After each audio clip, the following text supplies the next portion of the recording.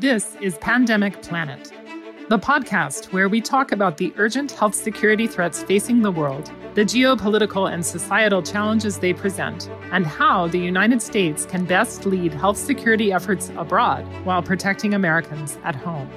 Pandemic Planet is the podcast series of the CSIS Commission on Strengthening America's Health Security. While our sister podcast series, Coronavirus Crisis Update, focuses on what's happening in America, here on Pandemic Planet, we'll look at the global and geopolitical effects of health security threats. Welcome to Pandemic Planet.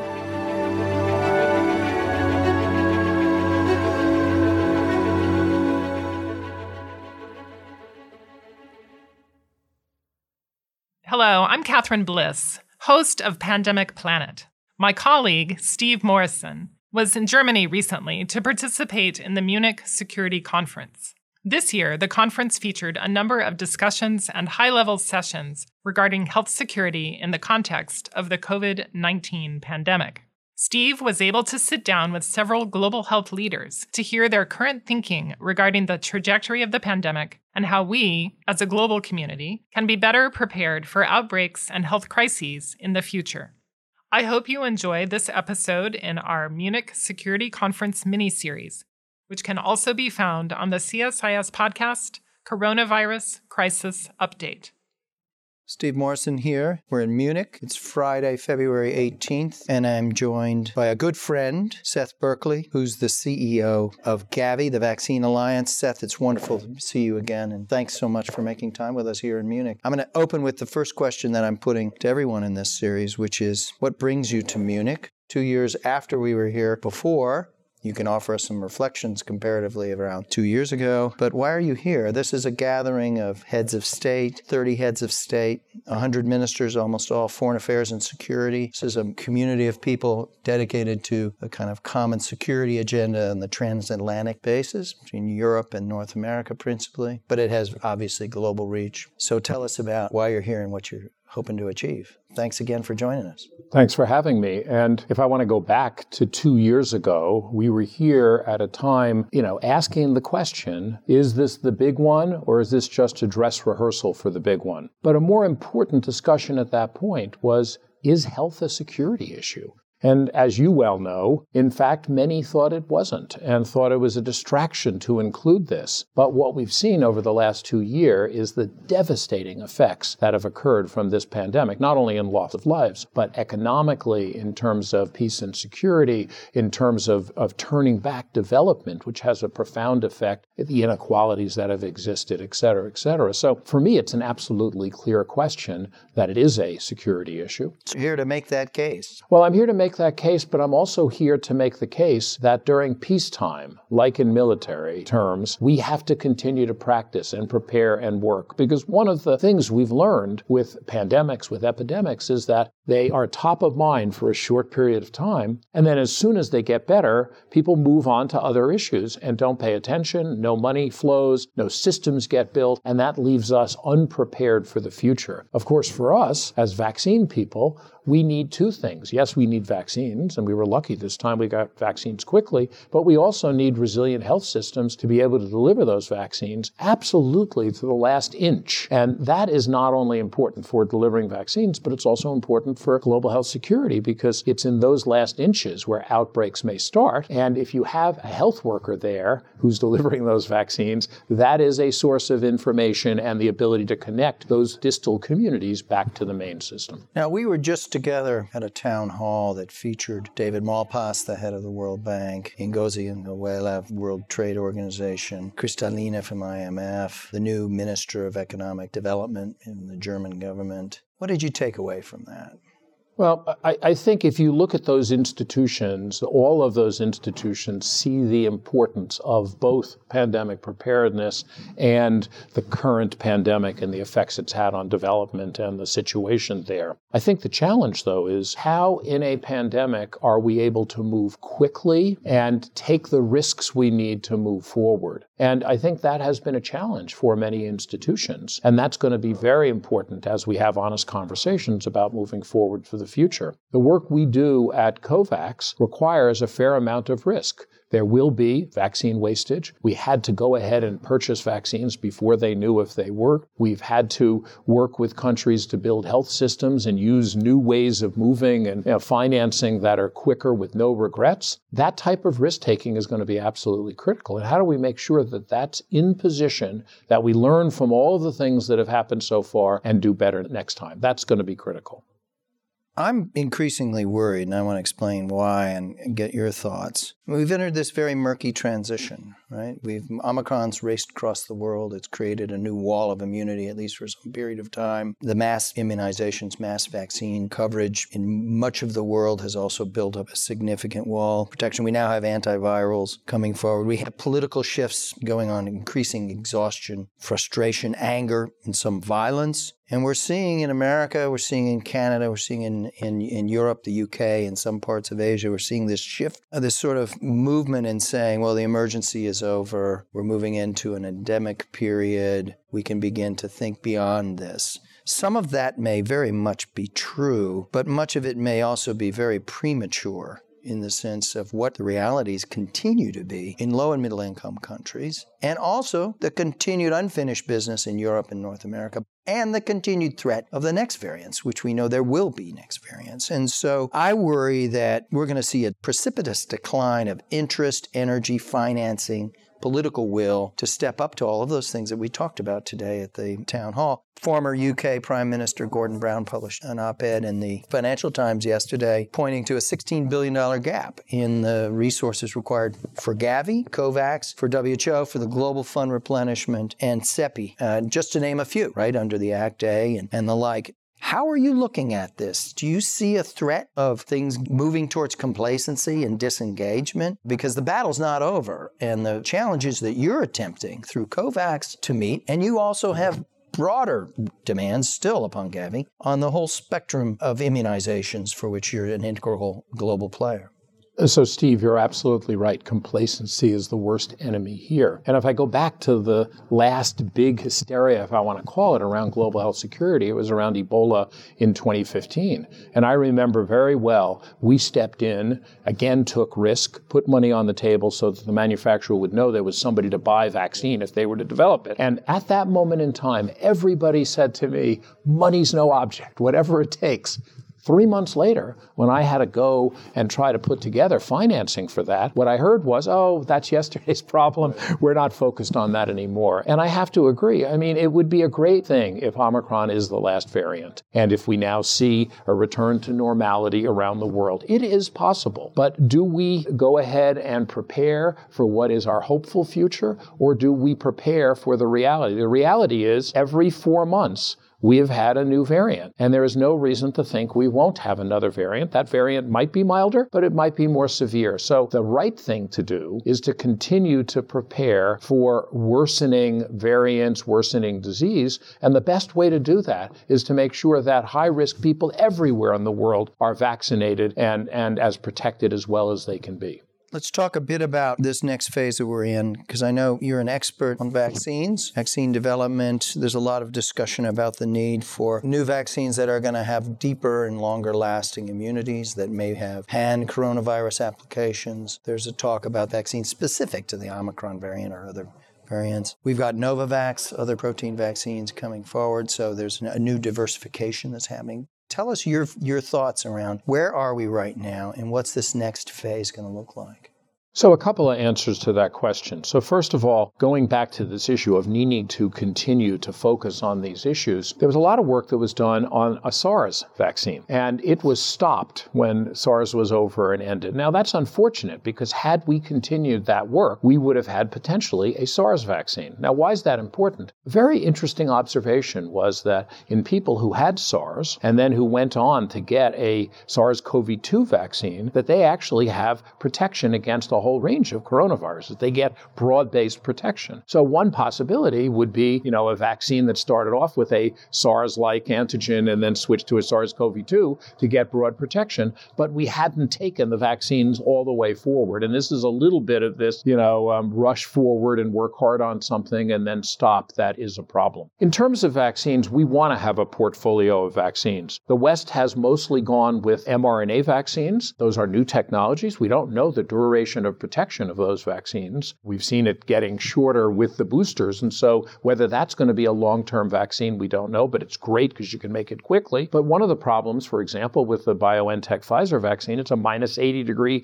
storage. And that is very difficult for rural developing countries. So we need a portfolio. The Novavax vaccine is a high efficacy vaccine on a standard technique that is temperature stable and has relatively low side effects. And so it might be the exact type of workhorse vaccine you would want in the rural area of a country that had a poor infrastructure because it could be handled much easier. So you could see a situation where a country might say, we want 3 vaccines. We want an mRNA in our capital city. We have the infrastructure for that. We want something like a Novavax for our rural areas because it's easier to use. And in our refugee camps or in a fragile area, we want to use the Johnson & Johnson vaccine as a single dose because it's very hard to reach people there and to go back and do follow-up. That would be a rational decision. We want to get countries to a place where they can say we have the right vaccine in the right place at the right time to meet the needs of our population. And of course, what we want in the future is vaccines that can be given mucosally, orally, or nasally that will provide protection against infection and not just disease, because that would have a dramatic effect also on the pandemic.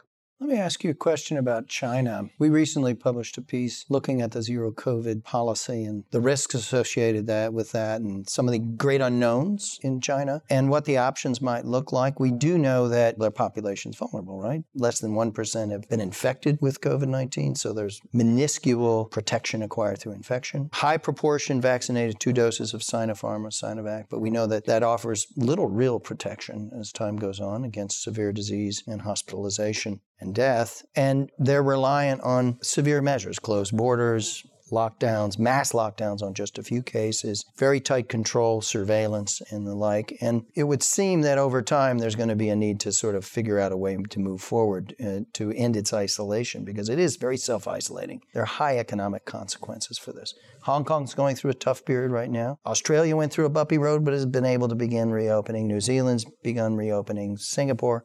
So there are models they can point to, but what is your thinking? I mean, they need a 3rd dose that's reliable. Maybe it's an mRNA. They need antivirals. Well, antivirals are not going to be around on that scale very quickly, so they face some tough choices. What's your thinking, Seth, on China, and what would your advice be to the Chinese? Well, one of the difficult things has been the way we do vaccine research is company by company. And so if you're, Pfizer, you do studies on your Pfizer vaccine, including 3rd dose, pediatric doses, et cetera. And the same thing for a Sinovac or a Sinopharm. What we're seeing is some of the better immunity is actually when you use heterologous vaccines, that you go ahead and use 1 or 2 of the same vaccine, and then you do a boost with a different vaccine. And that data is not very forthcoming. It's just coming out. There was a big study in the UK. CEPI's doing some work, a few others, but it isn't funded in the same way that corporations would fund large trials. And this is an important lesson for the future, because if the best vaccine is, 2 different ones or even 3 different ones to get immunity, we want to know that as soon as possible. That's a piece of public knowledge that's critical. So for China, I think they have to ask the question, do we want a 3rd dose of one of our inactivated vaccines, which studies have suggested does boost it, but maybe not to the level they would get with a different product. So I think they're going to be looking towards having some heterologous boosts. They already have some different agents that they're using, like CanSino, but not at large numbers. And it may be that an adjuvanted protein or an mRNA may be something that in the future will allow them to get the type of protection we've seen in other places. Do you think there's space today for any dialogue with China?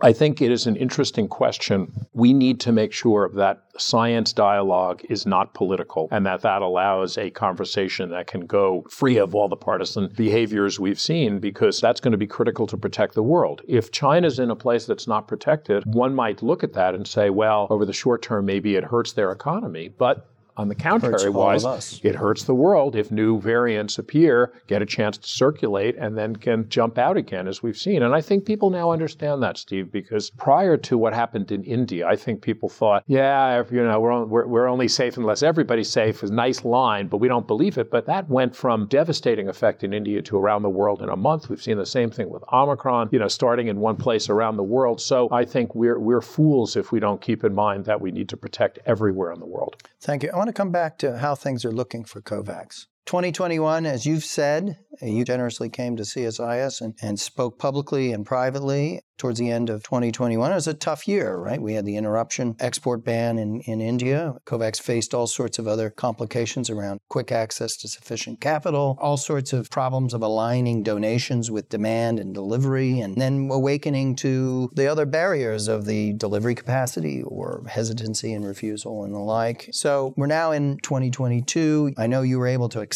dramatically accelerate delivery in the last couple months of the year, ended with over 900 million doses delivered, as I recall. How's it going this year? I mean, I've seen you quoted a few places saying, we need cash, we need liquidity, we're out of cash. So there's the cash dimension, then there's the supply dimension, then there's all the relational work with governments that need national plans and capacity and the like. How's the year look for you?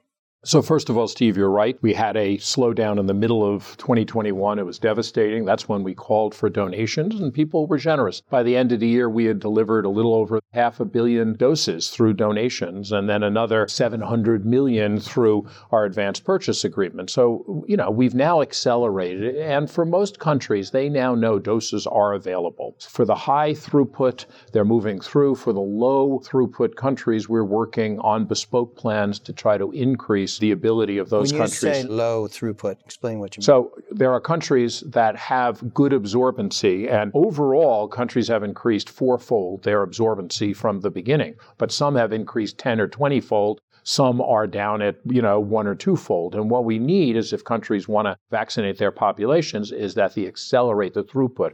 What does that require? It requires having healthcare workers. It requires having the systems in place, the storage capacity to move forward, the finance. And those are things we're working at. But the other challenge we have now is making sure that the right vaccine is in the right place at the right time. And so many countries have gotten donations of vaccines that may not be their first choice of vaccines. And if there's political pressure that comes with those, they can displace vaccines that might work better for their system. So what we want to get countries to is a place where they have a long-term forecast. Normally for Gavi, they have a 5 or 10-year forecast. What we want is at least a 6-month forecast so that they know what's going to be coming, and they can then plan to make sure those doses get used properly in those countries and hopefully will not get displaced by other doses that may be less desirable. But this is a real challenge still. Describe for me what you're seeing in the next 6 to 12 months. What are going to be the biggest challenges that you're going to need to knock down? You've already mentioned cash. Now, the cash is for delivery. 94% of the donated doses we've gotten don't come with ancillaries. They don't come with syringes. They don't come with insurance, transport, all of the other things you need to deliver them. And you need about $500 million. That's correct, to do that. And then we've asked to have funding available for a flexible pandemic pool. Now, why have we described it that way? As I said, there's a lot of dose donations. There's a lot of doses coming. But what will countries need? And we need to make sure it's the right doses. Will they need boosters for high-risk populations? That would be about 420 million additional doses. Will they need a new variant vaccine if it turns out that comes out? Will they need to shift to a different vaccine because, let's say, they were using an inactivated approach and now they need a different boost to be able to lift up their coverage? And that's the other $4.4 billion.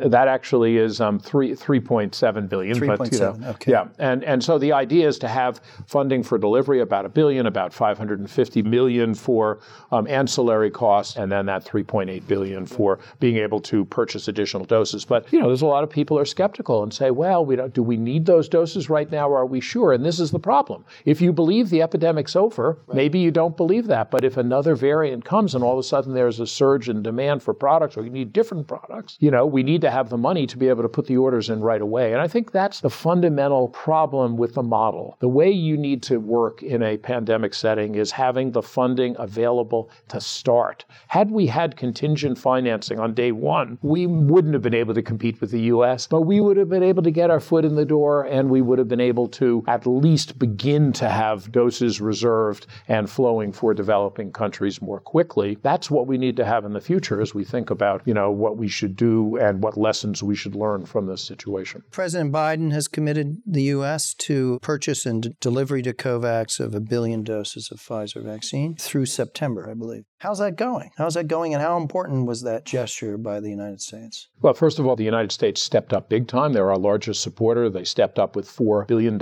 in financial support. They stepped up with dose donations on top of that. And the really good news about that deal with Pfizer was the long-term nature of it, the predictability of it, so countries could begin to plan against it. So the goal by the end of 2021 was to have 200 million doses delivered, and we did that. We just got a little bit over that. And now we're moving into this next period. Of course, there will be challenges because some countries will be saturated. There'll be challenges on where they can use the vaccine. But having reliable, high-quality products that we know are coming is the way you want to be able to work, because then a country can say, 3 months from now, I'm not sure I'm going to be able to absorb it there. We can look for another country that can use those doses in that time frame. When we get doses that are short shelf life that aren't, necessarily the most desirable, it's very hard to scramble and get countries to take those. We've done that. So far, we've had very little wastage. But as we get to larger and larger volumes, there is going to be a risk of that if we're not able to do that long-term planning. And how are things going in terms of the ultra-cold storage requirements for Pfizer? So we've built ultra-cold storage in 50 countries. It's big enough to hold 250 million doses. And so there is a lot of capacity out there. The challenge is it's mostly central capacity. It's not going to be in the periphery. Yeah. And so you can take the vaccine out of the ultra-cold chain and use it within 30 days. The challenge is you have to have a military-like operation to be able to do that, to know you have enough people to vaccinate and to know that it can be used quickly. And so that makes it a little bit of a challenge. The other challenge with that particular vaccine is it requires a special syringe, a 0.3 cc syringes. We use auto-disabled in the developing world. And so that means also we have to prepare ahead of time because those vaccines can't be used for other vaccines as well. Before we close, let's talk quickly about creating distributed manufacturing capacity around the world. We heard a little bit about that this afternoon at the town hall.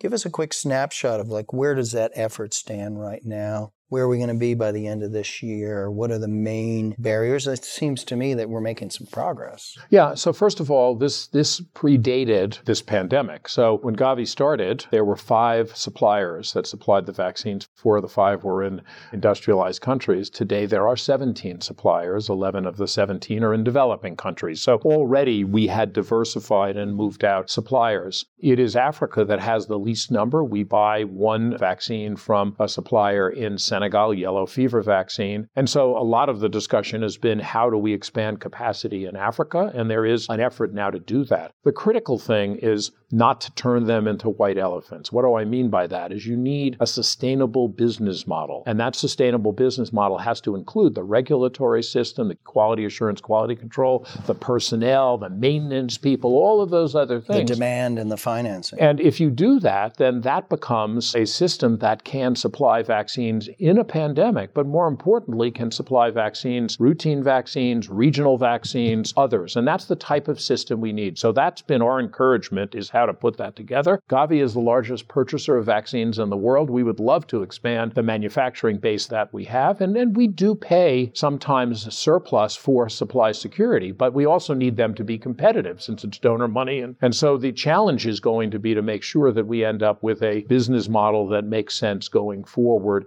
as a way to move forward. There is a lot of interest from countries to want to do this from a national security point of view, and the danger there is we're going to build lots and lots of facilities, and manufacturing for vaccines has consolidated because it's a very capital-intensive project, doesn't hire a lot of people, not labor-intensive at all. It's a very quality assurance, quality control-related procedure, and you don't want 200 vaccine manufacturers. You probably want more than 17, but maybe it's 25. And that's going to be an important part of the conversation, because you can't say to a country, don't move forward on creating a vaccine facility, but if you create too many of them, they're not going to get to the economies of scale to be cost competitive moving forward. Industry, it seems, attitudes within industry seem to be changing a little bit. I wanted to ask you to comment on that. I mean, BioNTech just announced these miniaturized production facilities that they're going to begin disseminating, and Moderna's announced its commitment in South Africa, I believe. Say a bit about the evolution of thinking. I mean, are they shifting towards a more generous form of partnership outside of their key geographic bases, partly because they see the inevitability and they see the market over the long term, and they're feeling the pressure around this? I mean, there's a lot of political pressure now to do that. I think the question is going to be, mRNAs are different products. They are more like a chemical production than it is a biologics. Biologics are really complicated because you can't analyze the final product. It's the process, and you have to have all the control steps in there. So it may be ultimately easier to have mRNAs that are distributive. The other thing is we have lots of new technology with disposable, for example, bags that allow you to produce in closed systems. So there's a lot of technology that can help with this. And I suspect we will see distributive models. The question is going to be, is the business plan such that they can sustain over time? And if I hear, for example, a place saying we want to create a COVID-only vaccine site, we don't yet know whether we're going to need to have COVID vaccines after a certain point. It may be possible, but it may not. And so the challenge is, which other vaccines are they going to do, and how do they keep that capacity? The reason Serum Institute of India was so good, despite the export ban that locked them down, was they produced lots of vaccines at scale, and they have all the people, all the equipment, all the technology, all the assays, and so the tech transfer went seamlessly, and in fact is doing better than in the parent companies in terms of the yield, shelf life, other things that occurred, and that's what you want in other facilities as well. Before we close, say a bit about polio. You were mentioning earlier a wild version discovered in Africa. Yeah, this is new news. It just occurred yesterday, and there hasn't been any wild polio in Africa since 2016, and a case was found in Malawi. It turns out that that is linked back to a Pakistani strain, and so it's an importation, but it looks like it's been circulating for something like 24 months, and that makes you worried that there may be other cases around it. Now, of course, Malawi has pretty good immunization system, and so there may be good protection, and that might have kept it from spreading, but teams will have to go now and really look hard at the surveillance systems and obviously do a big vaccination campaign to try to increase immunity to make sure that if it's circulating, that it's not spreading any further. It doesn't mean that Africa loses its status as being free of polio, because if this is just an importation and it can be controlled, but obviously if further cases are found, then over time that will become an issue. One last question we ask all our guests. We've asked you before when you've come on. What gives you the greatest hope and optimism looking ahead? Well, I am a great believer in science and the power of science, and I think we've seen it in this time. We saw when I got interviewed at the beginning of this, the fastest vaccine had been 4 years, most 5 to 7, 10, and we did the vaccine here 327 days. So the power of science is enormous. We have a lot of challenges in front of us. We're talking about health right now, but climate change, many other issues that are there, and I think we have to have an investment and a focus on science and technology to be able to improve things in the world. But with that, we need the political will and the understanding that in a global place, in a global commons, we all have a responsibility to play. Seth, thanks so much. Thanks for all your leadership and service, and thanks for taking time to be with me this afternoon. Thanks for having me.